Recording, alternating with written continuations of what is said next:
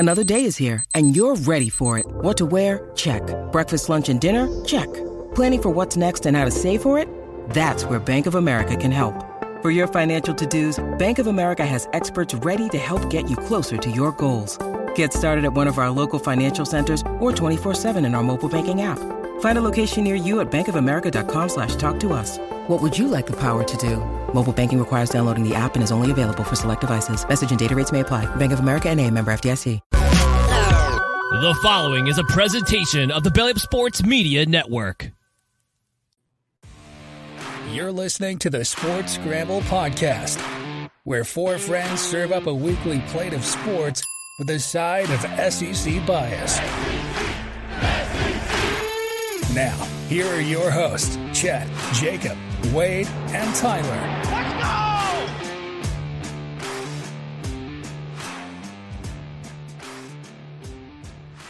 What is going on, party people? Hello, world. All the sayings that I've been saying the past couple of weeks. I forget which one I started with. Welcome to the Sports Scramble Podcast, presented by Belly Up Sports. I'm your host, Chet. We got Tyler and Wade with us tonight. How y'all doing? Doing pretty good. Ready to talk some sports, and we're getting closer to the football season, so can't complain with that. It's a couple weeks away. I mean, we had preseason start today or last week. College football's in 2 weeks, or we got week 0 this weekend. I think we're down to a week. Yeah. Not this weekend, but next weekend. Yeah. Who do we got week 0? Isn't there like Notre Dame? USC's Dame and Navy. As a state. Let's see. I'll pull it up here real quick. The all-important week 0, where last year we had Florida State play. It is important to get the jitters Who did they out. play, Jet? Duquesne. There you go. Did I say it right? Did I say it right? All right. Yeah, you know French after being at LSU for 4 years. We've got Navy versus Notre Dame in Dublin. That'll be good. Hawaii at Vanderbilt. Vandy's always playing in week 0. That's like the Detroit Lions always playing at home on Thanksgiving. Saturday, August 26th. So in 2 weeks. So all you crazy sports fans, you don't have to wait that much longer. But of course, we're bringing you everything we got. But I want to hear about y'all's weekends. Everybody had a good weekend. Get out and play some golf maybe when it's 115 degrees. I did go hit golf balls. You did. Oh, lucky you, because your boy did not. It was too hot. I'm sticking to the turf golf for the summer and having a drink in the fan. But then in the fall, I'll go back to the real course and start playing real golf. But I feel like I hit the ball a lot better off the turf, so it's addicting. Well, yeah, everybody hits it better off the turf, but it's just going to make you soft, Wade. You're going to get out there and start to sweat. You're going to fall apart. Well, it's better than breaking my brand new clubs in half because of how hard the ground is right now. It hasn't rained in Louisiana for like 3 weeks. Yeah. We have a 20% chance of rain on Friday and a cold front moving in on Wednesday. It's supposed to be 98 degrees, and it's classified as a cold front. So that's I'm looking forward to that one because I have my Wednesday night league scramble. I better pack a jacket. I gotta be careful. But no, it is what it is. It's summer. The heat wave's supposed to end here, I think, in like 2 weeks is what they're predicting. But we'll see. But I feel bad for these football players we're about to talk about that are actually going to be out there running around in pads. Playing in Ireland doesn't sound too bad. No, I think I'd take the trip over there to Ireland. But let's go ahead and jump on into it and start off with some NFL headlines. They were just breaking left after right. I kept updating the notes. I was like, come on, man. I'm trying to put the final copy on my laptop. We'll start with Ezekiel Elliott. Signs with the Patriots. 1 year, I think it was $6.5 million. Tyler, what do you think? Big Zeke, is he going to be eaten in New England? I definitely think so. It's going to be a split backfield. It sucks. I was very high on Ramondre Stevenson. If you've been listening and watching to this podcast, I have Ramondre Stevenson in the top 10 of my fantasy running backs. He's ultimately going to slide all the way down. I had him honestly, I would have been content with him being, your lead back if you went double wide receiver to start your draft. But now I think that he's still a flex play. I do think that Ezekiel Elliott, whenever they get into the goal line, I just feel like they're going to give Ezekiel Elliott the ball.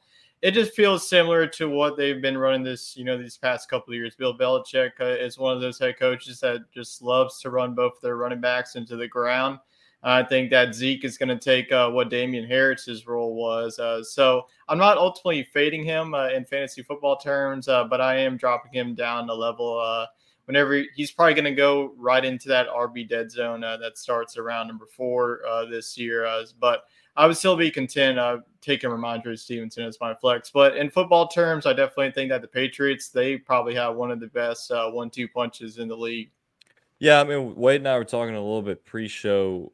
I don't think it hurts Stevenson's volume too much. I mean, obviously it does. It's 2 running backs now. I mean, simple math. But I don't think Zeke's going to be used like the workhorse that he originally was intended to be used like in Dallas. I think it's still Stevenson's team, and then Zeke is like your third down red zone for the Patriots. It's a great move. For fantasy, it sucks. Yeah. There's a lot of people who are very high on Stevenson. I know Wade loves him. I mean, he's got the Ramondre dreads in his closet that he was going to wear on draft night because he was picking him number 1. Wade, have you changed your mind?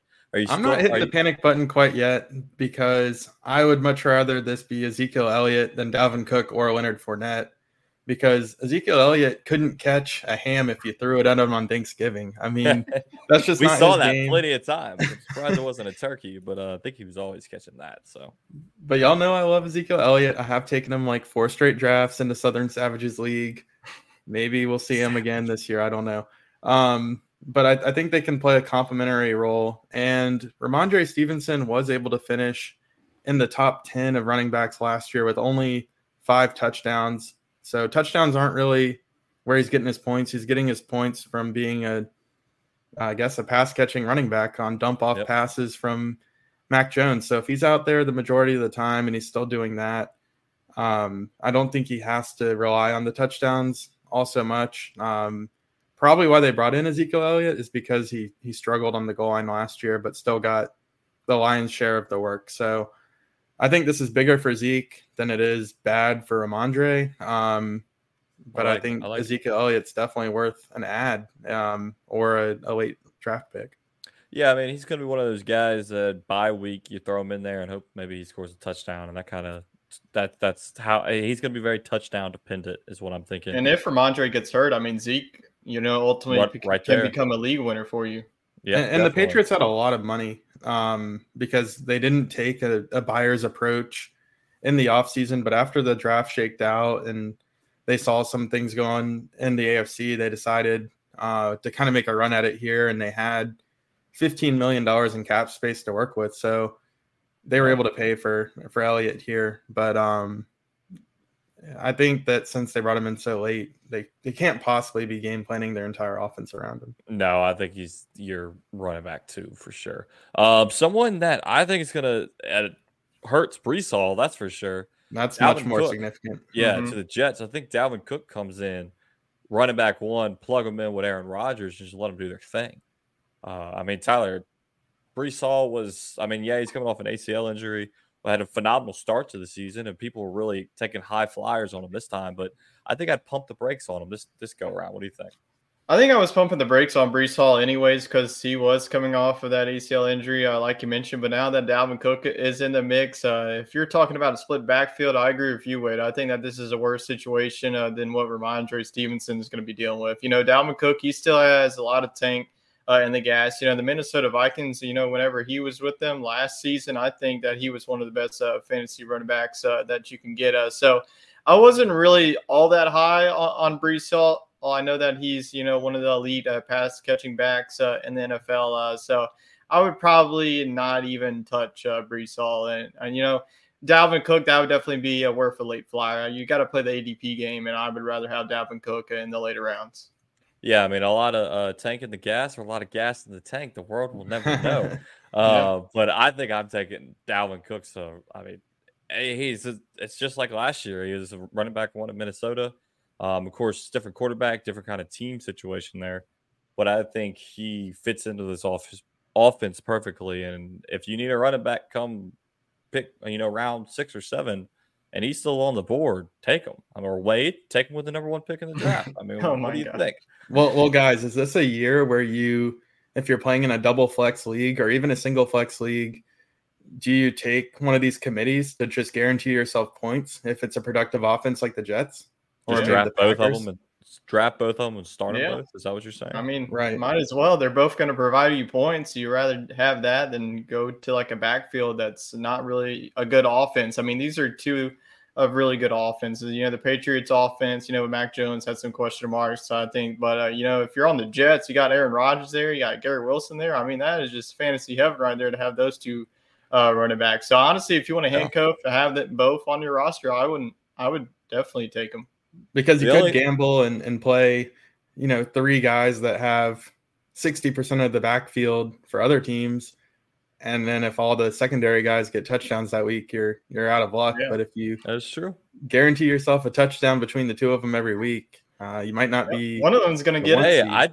I did that with Leonard Fournette and Ronald Jones? Rojo Rojo. and In Leonard Tampa. Fournette. I just started both of them and said, look, And I we did got it to last have year a in shot. Tampa. White in their backup. Exactly. You just throw them both in and let it roll and see what happens. Where's Leonard going to sign? Speaking of Leonard, Oh, I think Dallas. Oh my God! Please no. Not another running back that I've been hyping up. Please. They're all going to fall like dominoes now that the price has been set. We saw Elliott get $6 million, which was higher than any of us thought, and then that Cook got jacked 8, up 7.5 Dalvin Cook's value yeah. for sure. Yeah. I'm actually I really feel like the surprised. Bears would be like the backfield that I would see him going in because that'd be Khalil that'd be a Herbert, good one. Roshan Johnson, there's really not quote unquote RB1 there. So if he really wants to be the RB1, go there. I think that Dallas definitely makes a lot of sense. It would definitely pain me because I've been talking up Tony Pollard. I know everybody yeah, you're I picking, think- Tyler. They're signing these So running Well, please that's go just to how the NFL Chicago. works Don't now. go to Dallas. You need multiple guys that can run it, and that's part of the reason why they're not getting paid Yeah. quite as much. I'm kind of surprised because Lenny's from New Orleans. He was always said he wanted to play for the Saints. I'm surprised he didn't take a visit down there. They just signed Darrell Williams, former LSU running back. Signed him to kind of be their third string. Robinson tore his Achilles. That's his name, right? Or is it Johnson? Kendre Miller. No, I'm talking about their fourth string guy. Benjamin, Benjamin? right? Yeah. Tore his Achilles. Miller has that little right knee sprain. Of course, Kamara is going to miss the first 3 weeks. So I like the signing of Darrell Williams. He's a hard runner, but it would have been interesting to see Lenny down there. But I don't know. You got Alvin Kamara and Leonard Fournette kind of in that because they were drafted the same year, weren't they? Yeah, and you could get Kareem Hunt for cheaper, and he's essentially, I don't know, maybe a Where's better player. Kareem Hunt going? I mean, I would took think, a visit to the Colts. That would make a lot of sense. Yeah. With one of their guys going down, and Jonathan Taylor, he's expected to be back this week in fall camp, but you still don't know what you're going to get out of that offense. I don't know if he's even going to play. I mean, Yes. he's not too happy with old Jim Irsay. But I mean, if we had a crystal ball, we'd be millionaires because we'd be making every bet and we'd be great at fantasy Yep. football. But all we can do is speculate. So if you want to hear more of our speculations, hit the little subscribe button. I've got it down there on the bottom and the little thing I added. Leave us a comment where you think Leonard Fournette's going to sign. I know we got a bunch of LSU guys in the chat. Neilio, Linden, all y'all are in there. Let us know where you think old playoff Lenny signs and if he's going to win him another Super Bowl. Other big news that broke, The Blind Side, the beloved movie from our childhood with Sandra Bullock and Tim McGraw. Comes out today that Michael Orr is suing the Tui family. Is that right? Am I saying that? Yes. We have Yep. SJ Tui, Tyler's hero. The as a young kid. KFC legends. Yes, the KFC legends. He's suing KFC them. connoisseurs. He's suing them because apparently he didn't make any money from the movie. For one, they made all the money, Which we knew, but we didn't Yeah. know the rest of this. Yeah. They tricked him into signing I think it's called a Conservatorship. conservative. That's a hard word to say. Basically, what Britney Spears' dad did to her. And I mean, and they also never officially adopted him. My question is, why is it coming out now? It happened like 25 years ago. Well, I think he just found out it was a conservatorship instead of an adoption. They Oh, told he him it just was an found out? adoption. Yeah. Oh, snap. Well, that They changed told him things. it was an adoption this whole time, so he was all, happy about it. And Mhm. he always had a beef with the movie, but I don't think that was with the family. I think it was with Well, that goes back to the NCAA. He can't profit. Well, It would be different nowadays. He could have gotten paid the whole time. He was in the NFL when the movie came out. Yeah. Right, but he couldn't profit off of like certain parts of it from when he was amateur, but he always had a beef with the movie, but not with the family until yesterday. Yeah, I mean that's talk about the ultimate con job. I mean, people are saying that Sandra Bullock should give back her Oscar. I don't know about all that. I mean, if he didn't even know he wasn't adopted, she's not the real lady. She was going along with what the director was saying. Well, I mean, this is Twitter, or X as we call it. So there's not the smartest people on there that are commenting this. But I saw that and I kind of chuckled. I was like, yeah, because Sandra Bullock was involved in the cover-up of Michael Oher not being adopted. Saw the sequel will be called Blindside 2. Blindsided. Yeah, we all got blindsided. Yeah, we definitely all got blindsided. He definitely did too. So I don't know. Interesting news come out. I don't know how. I mean, the dude's in the NFL. He's got a lawyer, obviously, probably a financial advisor. I don't know how he didn't look into this, be like, hey, it's not the right. NFL checks quit coming in. They started looking a little closer. Yeah, they got to get another source of income. They're like, yeah, wanted to get that movie money, and then they're like, oh, here's another avenue. Well, I think he could probably write a book now and sell it. Probably make more. The movie only made like $300 million, according to what I read today. Which he can just release his version of it, and it'll be another Netflix Untold. Like Johnny Manziel. There we go. There's the next Untold right there. Yeah, I mean, we got Blindside was fake. How we were all Untold, blindsided. There you go, right there. Untold, reach out to us. We're available for promotions and also parts in the movie. We'll be witnesses of this. You can play SJ, Tyler. You looked like as a kid. Now you can just play grown-up SJ. Michael Oher just signed this piece of paper. Playing Madden and eating Taco Bell on a regular. Exactly. So, but yeah, that news came out today, and I think it had the whole sports world shocked. Did he even spend the night in the laundromat on the floor? I don't know. I mean, I did that as a kid to make myself tougher. Looking back on the movie, some of those were definitely sus. There's no way that man didn't know what a bed was. I'm sure it was dramatized. I mean, it was still a phenomenal movie. Yeah, it was. It's a touching movie. Coach O's in it. A lot of coaches. Yeah, but that's the problem. Coach O is the coach at Ole Miss. He honestly would have went to LSU if it wasn't for all this, because with the Tuohys, with all their money, he was going to go to LSU as long as Nick Saban left. Whenever Nick Saban left to coach the Miami Dolphins, that was all she wrote for Michael Oher, and he went to Ole Miss. He got influenced. Yeah, I mean, I think there's a little bit of tampering going on there. Coach O paying the Tuohys and KFC. Yeah.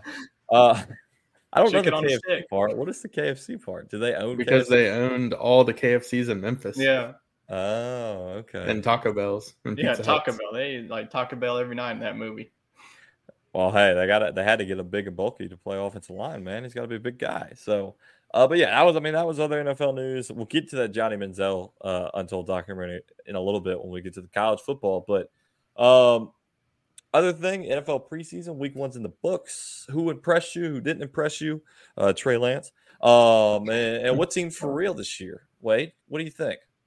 I think a team that people are kind of sleeping on, to me at this point, we just talked about them, the New England Patriots. I think they're not ready to give up this division. I think they'll be better than they were last year, but I'm not ready to pick them as a sleeper team. Honestly, I'm going to stay here in Louisiana and say the Saints. I mean, I just think they have an easy path. And I think Tyler's got the hat on. Yeah, I mean, that's why I wore it. I don't know how they work the salary cap, but they have the most complete offense in the division. So is fake money. It's not real. It's like every year they're in depth, and Mickey Loomis in the front office finds a way every year to get under. It's monopoly money. You just push it down the road like your taxes. You pass go, you collect your $200, and you go pick another player. Like, ooh, Darrell Williams, come on. Yeah. I haven't paid taxes in 3 years. You just keep pushing it down the road. Oh, you haven't? Okay. No, that's a joke. Here comes the government. Our show's going to get shut down.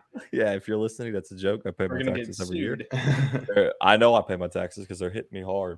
But no, the Saints, I think Derek Carr played for one drive, so I'm not saying he's going to win the MVP, but he was efficient. He was commanding. They drove right down the field. They were throwing screen plays, go routes. Talk about Jameis Winston playing the majority of the game. He looked really good. A.T. Perry, good draft pick there. And I mean, Kamara he only ran the ball twice, but he had that explosion that he's Yeah, been he missing showed the the past couple explosion that he didn't really have last season. Yeah, so and the defense, I mean, with the starters in there, they were up 17-0 against the Chiefs. And then I was like, this game's over. I'm going to the gym. I get in my truck after leaving the gym, game alert, 24-23. And I'm like, what? We were up 17-0 before halftime. And I was Beauty like, of the backups. Yeah, I was like, it's the 4-string starters, whatever, no big deal. And then I saw they put in the cat that they grabbed. I can't remember his name. Their kicker. Kicked the game-winning field goal as time expired. He got questioned before he came into the stadium. They didn't believe it was him. He had to convince the security guard to let him onto the field. And then when he was leaving the field, they thought he was a fan celebrating. So I think he made his presence known, but it's going to be a while before he takes over Will Lutz's job. I mean, Tyler, are we on the Saints bandwagon to win the Super Bowl this year? I think hold the brakes on Super Bowl. I did have them winning 11 wins because of the schedule. I think that it's really set up nicely. And, the first drive of offense, I mean, that was way better than what we saw last season. Only 19 points per game on offense. Derek Carr looked cool, calm, and collected. You already saw his connection with Juwan Johnson. Alvin Kamara looked pretty good. We saw Michael Thomas hauling a catch. That's definitely going to be good news if he can stay on the field. And then we saw Olave and then A.T. Perry. I mean, that was just an absolute steal. Like, how did everyone else let him fall to that? But I think that my preseason takeaway in week number 1 was a struggle. Pretty much all the rookie quarterbacks. C.J. Stroud on his first Welcome possession. to the league, rookie. He threw interception. Anthony Richardson on his first possession, he also threw interception. Then Bryce Young didn't really look too hot because the Panthers' offensive line, decided not to block. They are just got garbage offensive line. That's definitely going to be an issue if you're picking the Panthers to win this division. And then we saw Will Levis. I think that Will Levis was pretty good. And then we also saw Stetson Bennett. I think that, he threw a touchdown. If Matthew Stafford ever goes down with injury, I think that Stetson Bennett could definitely come in and really be a valuable option. I'm not saying that the Rams are going to be all that great of a team, but I definitely think he can be a viable quarterback too out there in Los Angeles. I mean, Stetson Bennett is basically Matt Stafford 2.0, if we're being honest. I want to talk a little bit about the Saints tight end room. You mentioned Juwan Johnson. I think Juwan's an option for a late round draft pick because you already saw that chemistry. Yeah, they'd signed Foster Moreau, but I mean, he's coming back from cancer. I mean, I can't imagine he's going to play too much or have too big of an impact. Jimmy Graham, one of those feel-good guys. The stadium went crazy when he had that catch, but he's older. You throw him in the red zone maybe once or twice a game, try to get him a catch. And of course, Taysom Hill, but Taysom Hill's Taysom Hill. I mean, you can't rely on him to be your tight end. So I think Juwan Johnson, he keeps that what's the word I'm looking for? Help me out here. It starts with a C. X factor. No, he keeps building that relationship, not a C and R. Rapport. Yes, rapport Confidence. with Derek Carr. Confidence and rapport with Derek Carr. I think it's going to be an issue for opposing defenses. So we got rookie quarterback struggled. Welcome, like I said, welcome to the NFL. Did Will Levis play this weekend? He did. How did he do? I think he played pretty well. He played behind Malik Willis. So I think that Malik Willis is on life support in Tennessee. It just feels like Ryan Tannehill is going to start it off this season. I think that he's probably got like 1 or 2 more years in him in Tennessee. I think that the Titans are going to roll with Will Levis. I think that Will Levis, out of all the rookie quarterbacks, I think that he looked pretty good outside, of Stetson Bennett, like I've already mentioned. Yeah, that was actually kind of surprising to see. And like you said, that the year that Malik Willis was drafted, Trey Lance, those are kind of like looking to be like busts. Now we haven't seen him play a ton, but I don't want to, claim it too early. But let's get over to our fantasy football corner with our fantasy football expert Tyler. We got a little something different this week. So he's got to shuffle his rankings. Yeah, I'll put them on the screen. Tyler, let's let you take it away. Yeah, so another week, another dollar as we got the fantasy football corner. Just a few more weeks left in this preseason edition, and then we'll get into the regular season edition where we'll have our annual starts and sit-ems. This week, it's the best picks in each round of fantasy football. So we're going to go round 1 through 16. I'm going to go in depth of more of the round 1 through 9, and then we'll just list off rounds 10 through 16. So I know that you're already going to say Tyreek Hill, the best pick in first round. There's multiple factors. We're going for upside and value. We know that Justin Jefferson, Jamar Chase, what they're going to do. They're the best wide receivers in that. We know what CMC is going to do. We know what Austin Eckler is going to do. I think that Tyreek Hill is going to be one of those wide receivers that is going to be right up there with Jamar Chase and Justin Jefferson. Tyreek Hill, even with a banged-up Tua Tagovailoa, just look at his stats last year, 1,700 yards. I would not be shocked if Tyreek Hill gets 2,000 yards with a healthy Tua. Tua, he's been doing a lot of training in the offseason to get his body right. He's been doing jiu-jitsu in the offseason to help learn how to get tackled. Yeah, learn how to get tackled and go down, I think that Tua, we're going to see a fully healthy Tua. I think that he's definitely motivated to stay healthy. And I think that this Miami Dolphins team is just ready to explode. I think that all the hype is surrounding the Jets, but I think that this Dolphins offense is going to be legit. I think that Tyreek Hill, the way that he's going right now, he's going at like pick 5 right now. I know that another wide receiver that we're looking at also is Cooper Kupp, but Cooper Kupp, with his injuries, with a really bad team, I'm just putting Tyreek Hill ahead of Cooper Kupp right now. So I think that Tyreek Hill, with the value that he has, with the elite upside, the elite level speed that he has, he is just still got a lot left in him. So Tyreek Hill is my best pick in round number 1. So let's go on now to round number 2. This is where the draft really starts. Chubby. And we go from wide receiver position to the running back position. Nick Chubb moved up in my rankings. If you two boys got my cheat sheet, Nick Chubb was outside of my top 5. He's now moved in to the number 5 spot over Tony Pollard. I just think that they're going to just feed Nick Chubb over and over and over again. Like I mentioned on last week's episode, Jerome Ford is their running back number 2. Kareem Hunt is no longer there. I do think that Jerome Ford will get involved in this one, but not as heavily as Kareem Hunt. I don't think that Jerome Ford is as talented as a running back as we saw of Kareem Hunt. And Nick Chubb is, like I mentioned, he is just Mr. Consistent in fantasy football. And looking at round 2, especially if you picked a wide receiver at the start, if you get one of the elite wide receivers with either Jefferson and Chase and get Nick Chubb, that is probably the best start that you can ask for in fantasy football. So I think that Nick Chubb, especially when you're playing in a PPR format, I think that he is one of those guys, if you look at his stats, he was really the only one of the running backs last year to get 5 yards per carry. So it can just excel at running the football and also catching the football. So I think that Nick Chubb is an exceptional pick in round number 2. I think he's worthy of a round 1 pick. If you pick Nick Chubb in round 1 at the back end, definitely wouldn't say anything wrong to you. But if he slides down to round number 2, this is an exceptional value for a player like Nick Chubb. Let's go on now. Steal, not a deal. Yeah, steal, not a deal. Round 3, we do have some news. Chris Olave is now in round number 3, and you also have a lot of talent. You also got Tony Pollard in this round, A.J. Brown in this round, DK Metcalf. So round 3 is your money round. This is where you're probably going to get a really good player, either a running back or wide receiver. But I'm going to go with Amon-Ra St. Brown. This is a guy that I'm just all in on. I think that this Lions offense is ready to contend in the NFC North. It just feels like their year. Amon-Ra really showed his talent last year. As you saw, only 6 touchdowns. I know that he's projected only 5.7. Take the over. I think that he's going to crush that over with ease. Jared Goff, he's going to be looking to them, especially with Jameson Williams being out for the first 6 games of the season.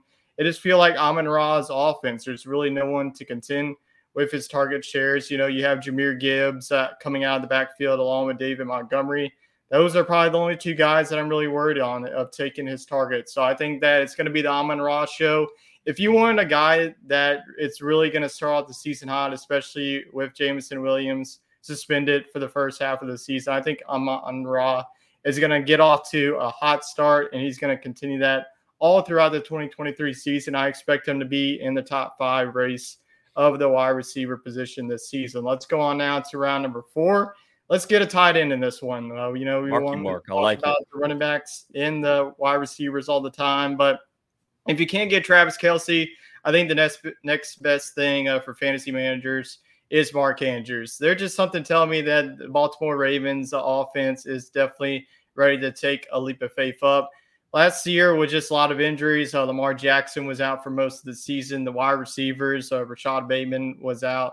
Mark Andrews, I don't really want to look at his stats from last year. He was hurt. He was hurt a lot. He had to deal with a bad offense. There was a lot of backups involved.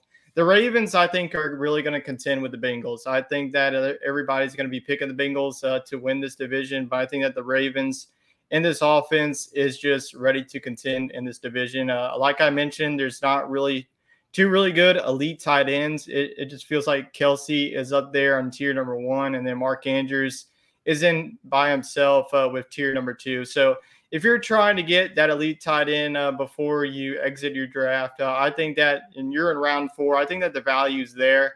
I've been seeing Mark Andrews go even early as round number 3. But I think that if he slides down to round number 4, Mark Andrews would definitely be worth the draft capital in round number 4. Let's go on now to round number 5. And this is a guy I think that all the hype early in the season, I know that in July I talked up about Bijan Robinson.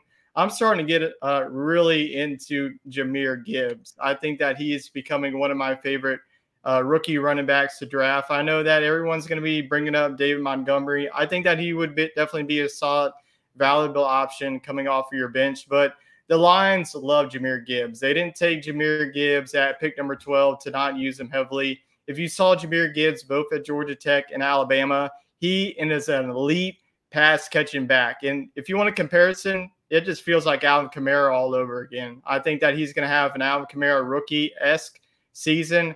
Like I said, I'm all in on this Lions offense. So if Amon-Ra already being on this list, Jahmyr Gibbs is not too far ahead of him. I would not be shocked if Jahmyr Gibbs finishes as a top 20 fantasy running back. I definitely think this is a steal in round number 5. I know that rookies, I'm tired of the question mark, like, oh, I haven't seen him on the field, I'm not going to take him. Who cares? Like, you want upside in round number 5, and later on, Jahmyr Gibbs is going to give you that in this offense. And his ability, especially in PPR, he's going to be a PPR machine as a running back. Let's go on now to round number 6, a wide receiver that I'm also Tyler, why didn't he play in 2022? Can you in case anybody didn't know? He was gambling like we sometimes do in fantasy football and all of this. But obviously, like he was a trailblazer. Everybody else followed suit. Yeah, like you mentioned, he did not play in 2022. The last time we saw him on the football field was about 2 years ago with the Atlanta Falcons, and he was definitely one of the top fantasy wide receivers in the game. I think that he's going into an offense that showed his capability in last season. I think that Calvin Ridley, we saw him in training camp, and we also saw him a couple of plays in week number 1. I think that Calvin Ridley is going to be the wide receiver 1. Christian Kirk is going to be right up there along him too. I think that Kirk would definitely be a late value for the Jaguars. But this Jaguars offense, I think with Trevor Lawrence, he's going to continue to take a leap up every year. So I think that Calvin Ridley, he's got some elite traits that you want in the wide receiver position. To get him in round number 6, I mean, if you're playing in a 2-flex league, if you have Calvin Ridley as a flex, that's honestly a cheat code, especially if you pair him up with one of your elite wide receivers that you have. So I think that Calvin Ridley, I think that, yes, there's going to be a little bit of rust, but I'm not really seeing it throughout training camp, throughout his preseason action. I think that Calvin Ridley, not really much of a risk here in round number 6. So let's go on now to round number 7. I'm going to go with Miles Sanders. I think that Miles Sanders, in Philadelphia didn't really know how to use Miles Sanders. I think now that he's going to be the feature back in Carolina, there is Chuba Hubbard behind him, but that's not really too much of a worry. I think that Miles Sanders last year, I think he had a phenomenal 2022 campaign, 11 touchdowns, a real 180 from the 2021 season where he had a goose egg of touchdowns. So I think that it wouldn't surprise me if he did that again. Carolina is going to be one of those teams that feels like is going to run the football, especially with a rookie quarterback with Bryce Young getting some reps in. So I feel like Carolina, with Frank Wright being there, we saw Frank Wright, what he did with Jonathan Taylor in his rookie season. I feel like Miles Sanders is going to use a pretty comparison lead than what Jonathan Taylor did with the Indianapolis Colts. So let's go on now to round number 8. Going to go with Chris Godwin. We're talking about the Tampa Bay Buccaneers, who obviously want to talk about the quarterback situation. Is going to be Baker Mayfield, is going to be Kyle Trask. if you want any of the Buccaneers wide receiver, I'm going to take Chris Godwin over Mike Evans. It feels like Mike Evans is on the way down, entering his age 30 season. Chris Godwin just feels like, with only 3 touchdowns, I mean, Tom Brady had one of his worst years, if not the worst year of his career in 2022. So the quarterback play wasn't that great. I ultimately do think that Baker Mayfield will get the nod at the quarterback 1 position. So I think that if you're this late, Chris Godwin, he's shown consistent. If he's not going to get you touchdowns, he will give you that reception points in PPR. But I do think that he will, improve that 3 touchdowns. So I'll say that he gets 5 touchdowns this season. Let's go on now to round number 9. Let's go with James Cook. Running backs in the AFC East has been a talk of the town. I think that James Cook, you saw his stats. He didn't really see the field. It was Devin Singletary's backfield. Devin Singletary is now with the Texans. I think that James Cook, I saw him in training camp as well. I have been very impressed. It feels like James Cook is ready to be a 3-down back for a really good offense. James Cook is going to be unleashed by the Buffalo Bills. So that's more the in-depth. Let's go on now to listing off some players. Let's go on now to... Before we jump into that one, I do want to note James Cook. His middle name is Dalvin, just like his brother. So you have James Dalvin Cook and Dalvin James Cook. They'll be playing now. In the same division. Yes. Same division. A bit there. All right, let's go on to rounds 10 through 13. As you can see, all wide receivers. Tyler Lockett, wide receiver of the Seattle Seahawks. I think that, DK Metcalf is a solid wide receiver. They did add Jackson Smith and Jigba. But I think that Tyler Lockett, in round 10 this late, I mean, he's been Mr. Consistent. I feel like every year that people try to doubt him, he's just putting it on. I think that with the quarterback of Geno, he's really going to help it out. Round 11, let's go with Juju Smith-Schuster, Patriots wide receiver. If you've seen the Patriots wide receiver depth chart, that ain't much. Juju is pretty much it. Mac Jones, I think that he's going to look to Juju pretty consistently. So I think that Juju being a wide receiver 1 this late, I would definitely take him. There's really no competition, especially in the PPR league. Juju is going to get guaranteed catches every single week. Round number 12 is Jahan Dotson. I think that he's due for a breakout, right up there with the Washington Commanders. I think that Sam Howell, like I mentioned, will be the quarterback. Jahan Dotson already caught a touchdown in preseason. Sam Howell is already looking towards him. So I think that Howell and Dotson already had that connection that you're looking for. Round number 13, Jordan Addison. I am all in also on Jordan Addison. I think that Addison, along with Justin Jefferson, that's really going to be a nice compliment. Don't get me wrong, Jay Jettis is going to be the wide receiver 1. If you're going to pick Justin Jefferson, don't even worry about Jordan Addison. But I do think that Jordan Addison will definitely be the wide receiver 2 in Minnesota. And I think that the rookies, I'm all in on the rookie wide receivers, Jordan Addison, in round number 13. Let's go on now to the back end. Let's go with Tyler Higbee in round number 14. Like I mentioned, outside of Cooper Kupp, there really isn't anybody outside of him other than Tyler Higbee.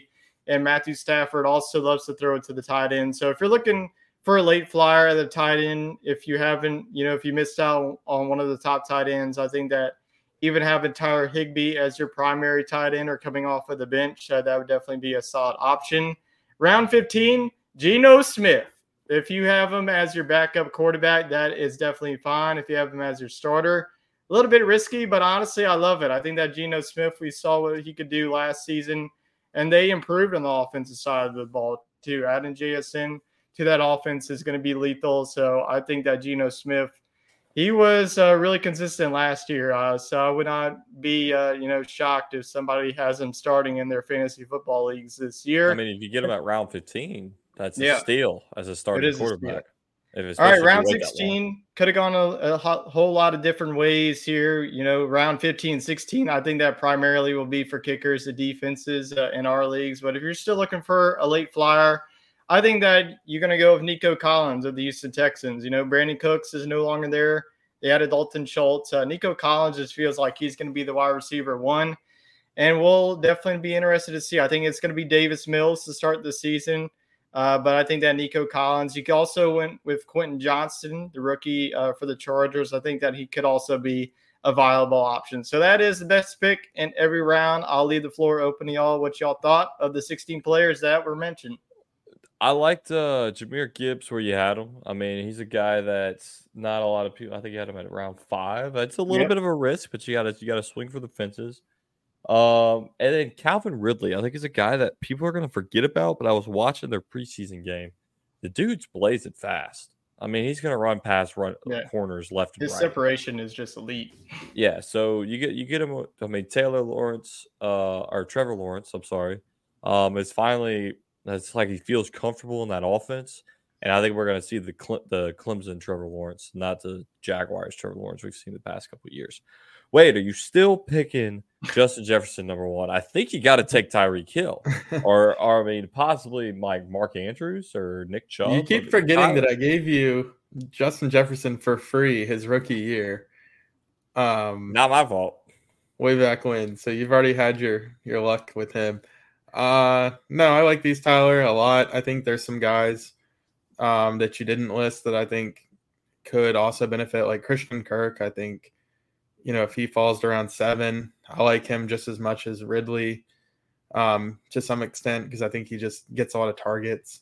And he played last year, so yeah. So I think he's going to be pretty good in a really good offense. For years I've gone off of volume when I picked fantasy teams, and last year I really tried to make the switch to just value and being in a good offense. So I'm not afraid of timeshares. I'm not afraid of guys that are wide receiver number 2s on their team, just because if the offense is good, they're going to get their opportunities, right? And I think that goes for running backs too. I mean, nobody's scared to take T. Higgins or Jalen Waddle, but now people are going to be scared to take Breece Hall and Ramondre Stevenson and guys that. So with all the running back free agency markets and the holdouts and things of that such, I don't think I'm touching a running back till like around 4 or 5. I think I'm just going 3 straight wide receivers and then rocking. Yeah, you want to get an out for wide receiver or one of the few bell cows. Yeah, so unless somebody falls in my lap. But that was our fantasy football corner. Tyler's going to cook up something for us next week. What will it be? You'll have to. We're going to be doing a mock draft next week, boys. Well, you gave away the answer, Tyler. Yeah, we had the people. I got to have that. I didn't know you were going to do that. All right. All right, we'll do a mock draft. That'll be fun. Speaking of mock drafts, who got that dog in it? Where we draft our dog of the week each week.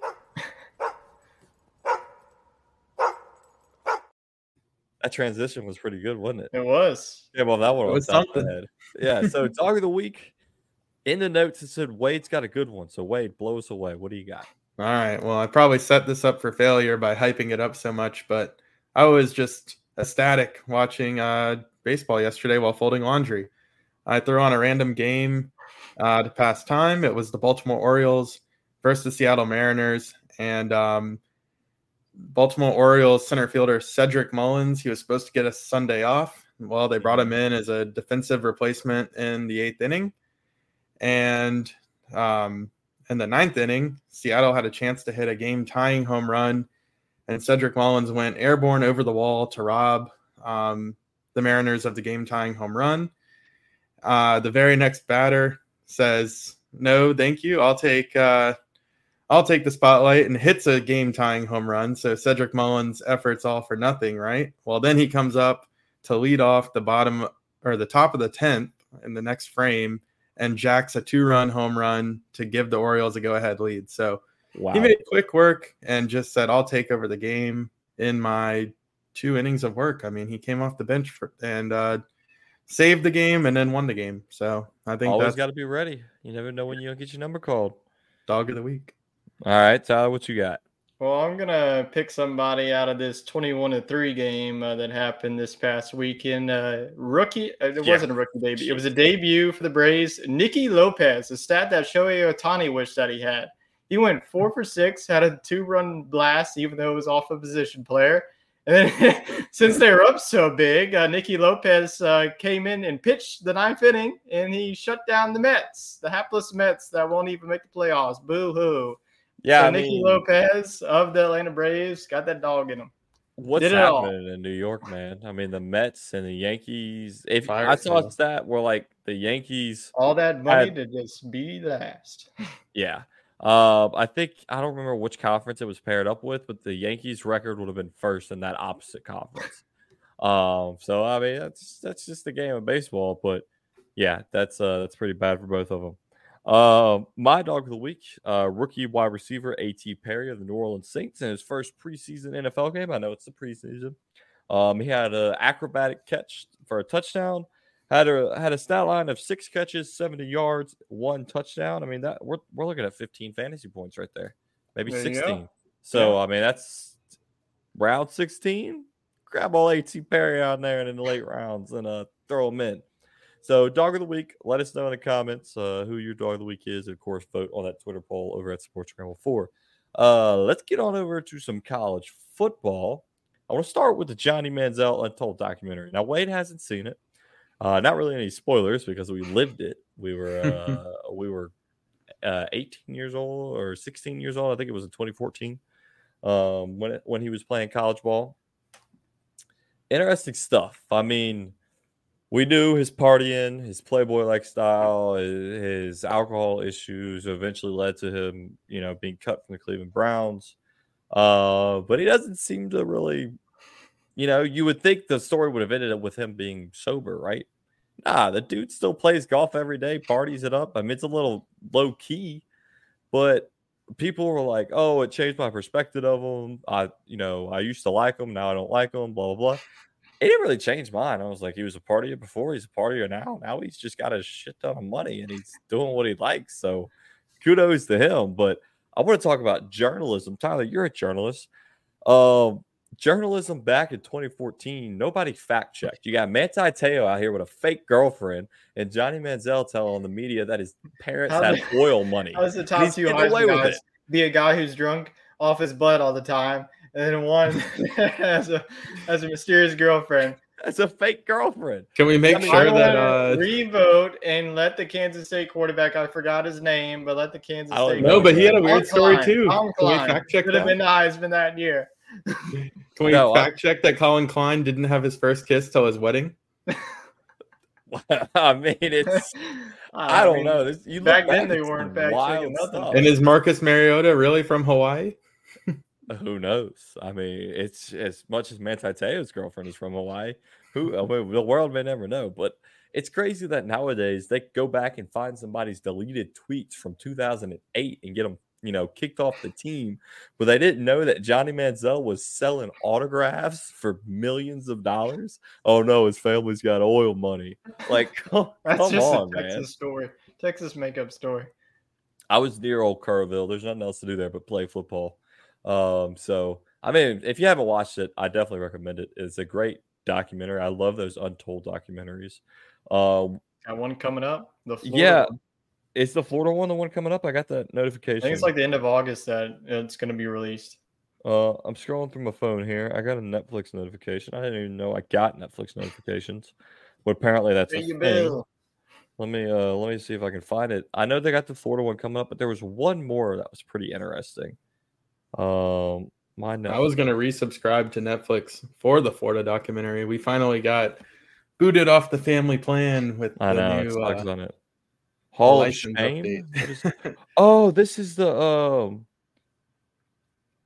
what is this? Examine one of sports' biggest steroid scandals via interviews with the head of Baltimore Lab. Oh, this is the baseball with Barry Bonds. Oh. The steroid. Well, they could have put a lot of guys on that one. Just make a mega episode. You got McGuire, you got Barry Bonds, you got East. I think they're all on it. But I think Bonds is like actually giving an interview. Yeah. So that comes out. Shoot, I just closed Netflix. I think like next Tuesday or something. All right. But the Florida one, I'm actually really excited for. I wish that Johnny Manziel one was like a 2 or 3 parter. Yeah. I feel like it definitely could have been. I feel like there was so much more of that story. I feel like I started, and then all of a sudden, before you know it was over. Like the Manti Te'o one was a 2-parter, and it ends on like a cliffhanger. You were like, "What?" And then you watch the next part. It's crazy. So, I like the Untold documentary. They're doing something special over there at Netflix, even though they're charging us out the yin yang $16.99 to have a family plan. Come on, man. We got to start signing autographs, guys.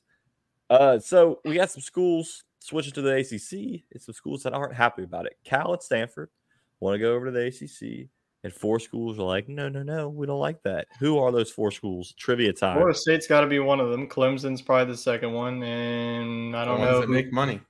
The ones who make money in North football. Carolina. North Carolina and Miami, probably. That's probably exactly who it is. I mean, nobody wants to fly across the country. They don't want to be Oregon flying. I mean, what are they going to bring to the table, Cal and Stanford? Definitely not that. They're going to bring more in the academics, more in the athletics. I think they just kind of fit the goals and the academics of what the ACC offers. But I saw something interesting. I think Stanford and Cal would be better off recruiting the service academies to go in on a conference with the service academies, Stanford, Cal, and Notre Dame, and they all could just play each other and a few select Power 5 games. Put them too in the Mountain West. Yeah. I mean, you got to think it's not just football, right?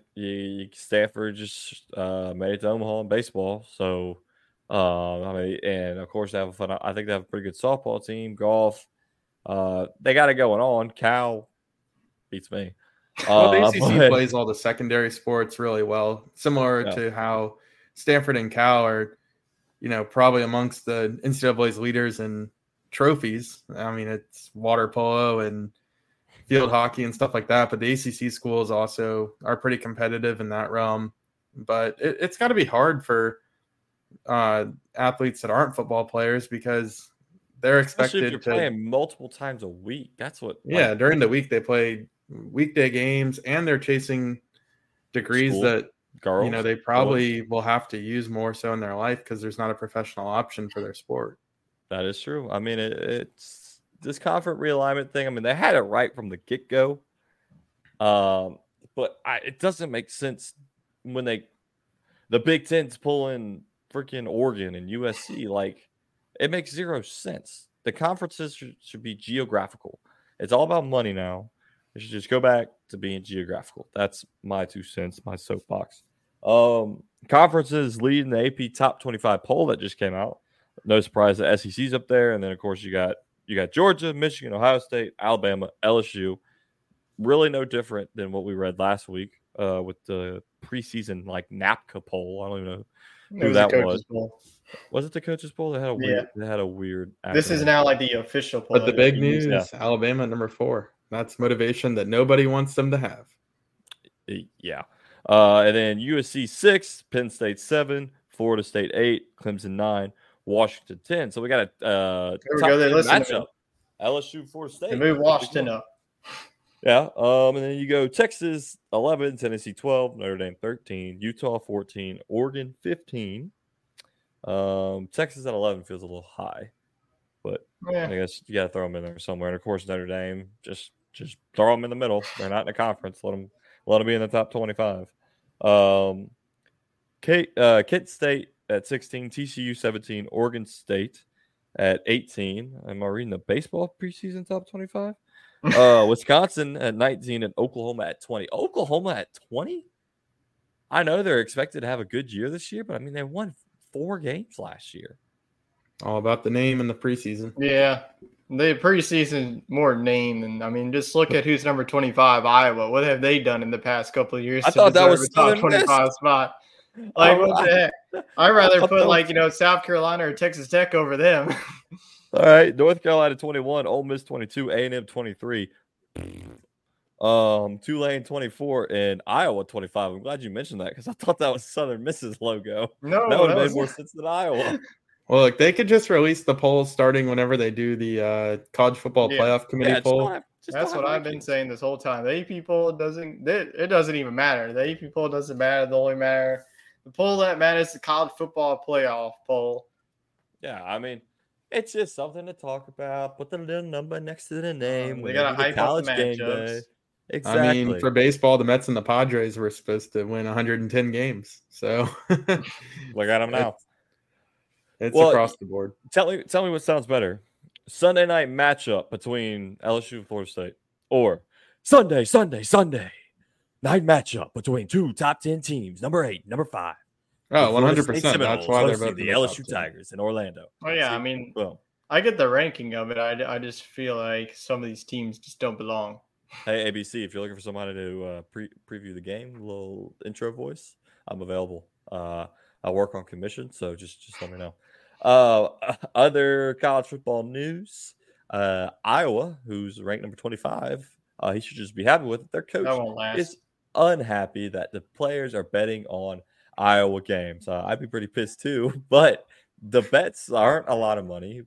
But the fact that they're betting on their own games is a little sus. I mean, you had the kicker that was betting, the over or the under, and he missed the game-winning field goal, and the under hits.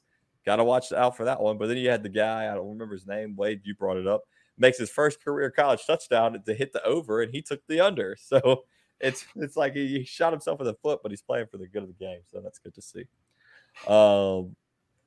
And then we don't really have a conference preview, so we're going to preview the group of 5.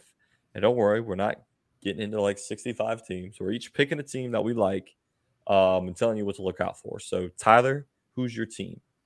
Yeah, I kind of wanted to pick somebody from the Sun Belt. I think that the Sun Belt, if you look at all the Group of 5 conferences, the Sun Belt just feels stacked. I think that, Southern Miss is going to be better. Troy is probably the team to beat. You got South Alabama in there. But I'm going to go with the Roadrunners of UTSA just because Conference USA, if you looked at that conference is freaking garbage. I mean, the Conference USA feels like the next conference to be gone. There's going to be some teams in the next coming years. They're going to be moving on to the American, and the American is going to turn into the next mega conference. But really the only negative that I see on UTSA's schedule is some of the opponents they got to face. They got to go on the road to Houston, on the road to Tennessee, and on the road to Tulane.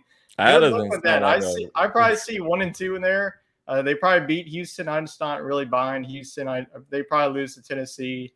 They probably lose to Tulane, but I could see an upset there. That's probably going to be like the first one to 60, it feels like, with those two offenses. I think that the Conference USA is going to be UTSA's to lose. I think that they finished 11-1 and 10-2 with an experienced quarterback with Frank Harris. They've just been really consistent the past couple of years. Their head coach has done a phenomenal job. Their defense also does well too. It feels like it's going to be between Tulane and UTSA, and whenever those two teams meet up, the winner of that could definitely be in the New Year's Six Bowl discussion again. Yeah, so I like that. I mean, mine is Tulane. I'll go ahead and get into it because I see Wade ferociously typing, trying to find his team. The wheels in the brain are clicking. I like Tulane. I like him at number 24 to start the season. I think they probably don't move much from that. They got Ole Miss to start. Yeah, I'm not buying the hype that Twitter accounts like Big Game Boomer are saying that Tulane will be the number 1 team in the state of Louisiana. Are you high? Like, come on. Watch out for South Alabama week 1, Tulane. Yeah, I mean, you said they play Ole Miss. They take on South Alabama. They play Southern Miss in Hattiesburg.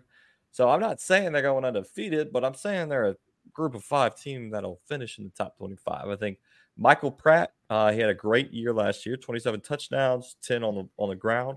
He's coming back. He's got unfinished business. He wants to really vault himself up in the stratosphere of quarterbacks because you got a pretty loaded draft class.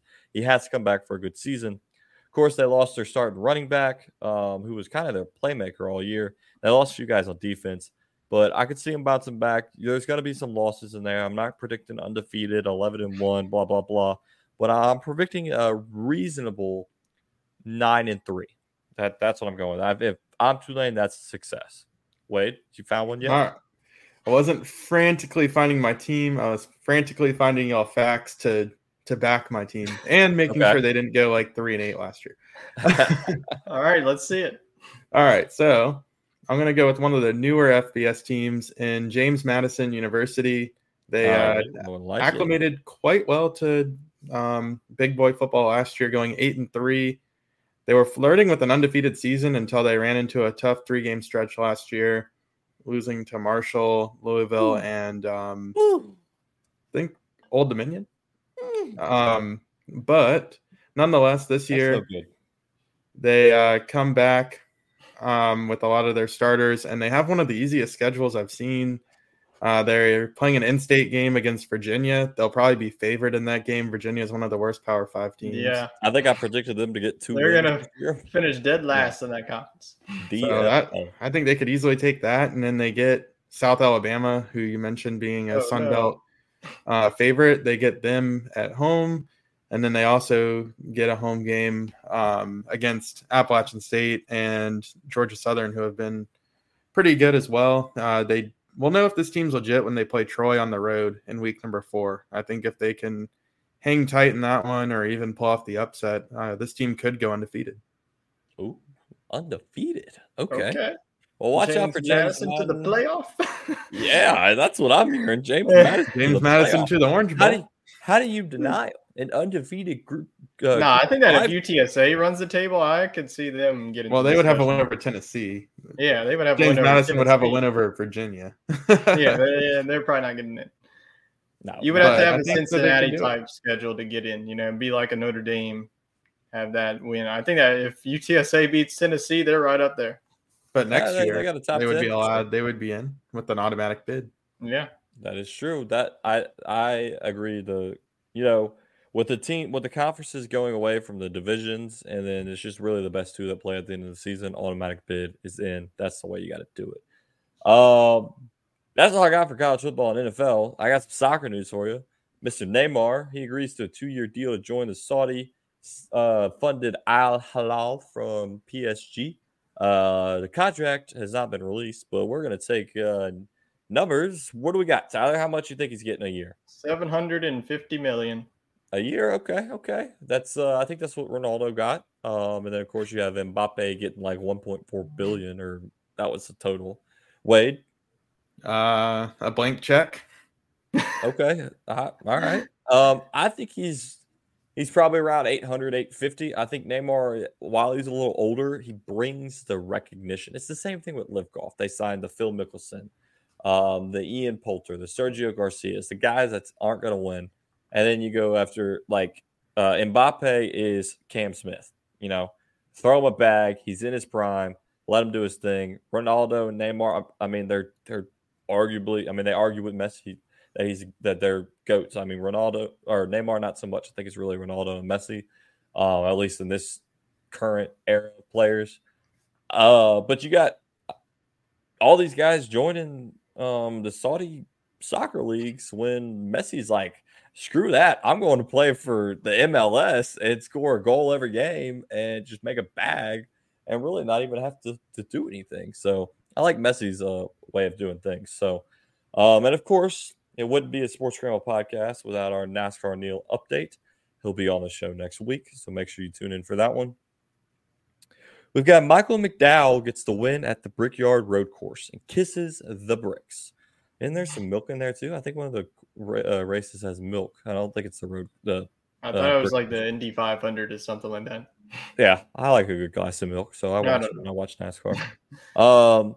His second career win, with his other being the 21 Daytona 500, both being the most prestigious tracks in America. So Michael knows how to race.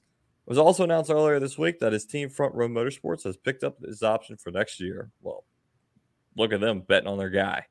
No wrecks into one on the green flag, despite the chaos we saw there last year. However, there was early contact by Joey Logano that sent Justin Haley sliding into the tire barrier, bringing out an early caution that ends up being the only caution of the race. So some clean racing. There's no rubbing there.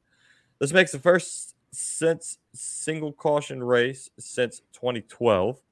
McDowell wins stage 1 after fighting hard all stage. Denny Hamlin manages to stretch his full for the entire first 2 stages and gets the stage 2 win and the important playoff point. And then McDowell finally cycled back to the lead after Hamlin pitted. And Chase Elliott also had a strong day while being in a must-win situation, finishing second. He's been historically a solid RC driver and should be the fastest week at Watkins Glen, where he's won there multiple times, and he was very close to winning last year. Playoffs battle is taken up a notch with McDowell leaving 3 spots open. However, the gap between 15 and 16 being 115 points, Brad Kay at 15 and at plus 143 points, and Bubba Wallace at 16th at plus 28. Daniel Suarez is minus 28, but finished third today, so he may have a shot to win next week. Ty Gibbs is 18th and is only negative 48. If no new winner this week, if both Badke and Harvick maintain their 60-point lead. On the 15th, they'll both lock in heading into the last race of the regular season. If not, we could see something like last year between Blaney and Truex Jr. This race was also full of drivers from around the world, with SVG, the winner of Chicago, finishing 9th. His fellow Australian supercar driver, Brody Kostecki, that's the name, finishing 22nd. Jenson Burton and Mike Rockefeller, who drove for NASCAR at the Le Mans, finished 24th and 28th, respectively. And lastly, Kumai Kobayashi, who has raced everything from F1 to endurance to dirt bikes, finished 33rd. And he said he does look forward to joining in live next week. So we'll have him here at the end of the show for his NASCAR News segment. When are we going to see Saudi Arabian NASCAR? Yeah, that's what I was thinking too. I think NASCAR is still American. Oil's cheap over there. There's no environmental regulations. I think your road races. Majority NASCAR fans and majority NASCAR drivers are cold-hearted, red, white, and blue Americans. It could be a rival series. Middle Eastern country. I definitely don't think that's happening. It could be the America Cup versus the Saudi Cup every year. There you go. I got the Ryder Cup coming up in a couple of weeks, so we'll talk about that. It's heating up with Lucas Glover won the playoff event.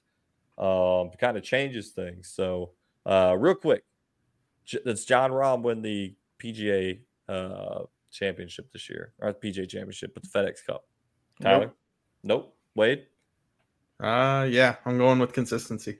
You haven't watched golf in the past month, apparently, because he's finished pretty bad. Yeah, that's why that was an easy nope. No, Man's in a slump. No, I think Scotty pulls it off. I mean, Jon Rahm still has number 1 points, so he's still going to be in first to start off the championship. So he could do it. He's just been in a little bit of slump. He hits a slump buster and wins. It makes me look like a genius. There you go. Well, guys, it's been a blast. Any other sports news before we send it off into the strategy? Jon Rahm is the Tampa Bay Rays. Got off to a good start and is limping to the finish line. Well, you got to watch about the other Tampa Bay players too, what they're limping on. With that, we'll end it. We won't go into too much detail on that one. Y'all have a good week.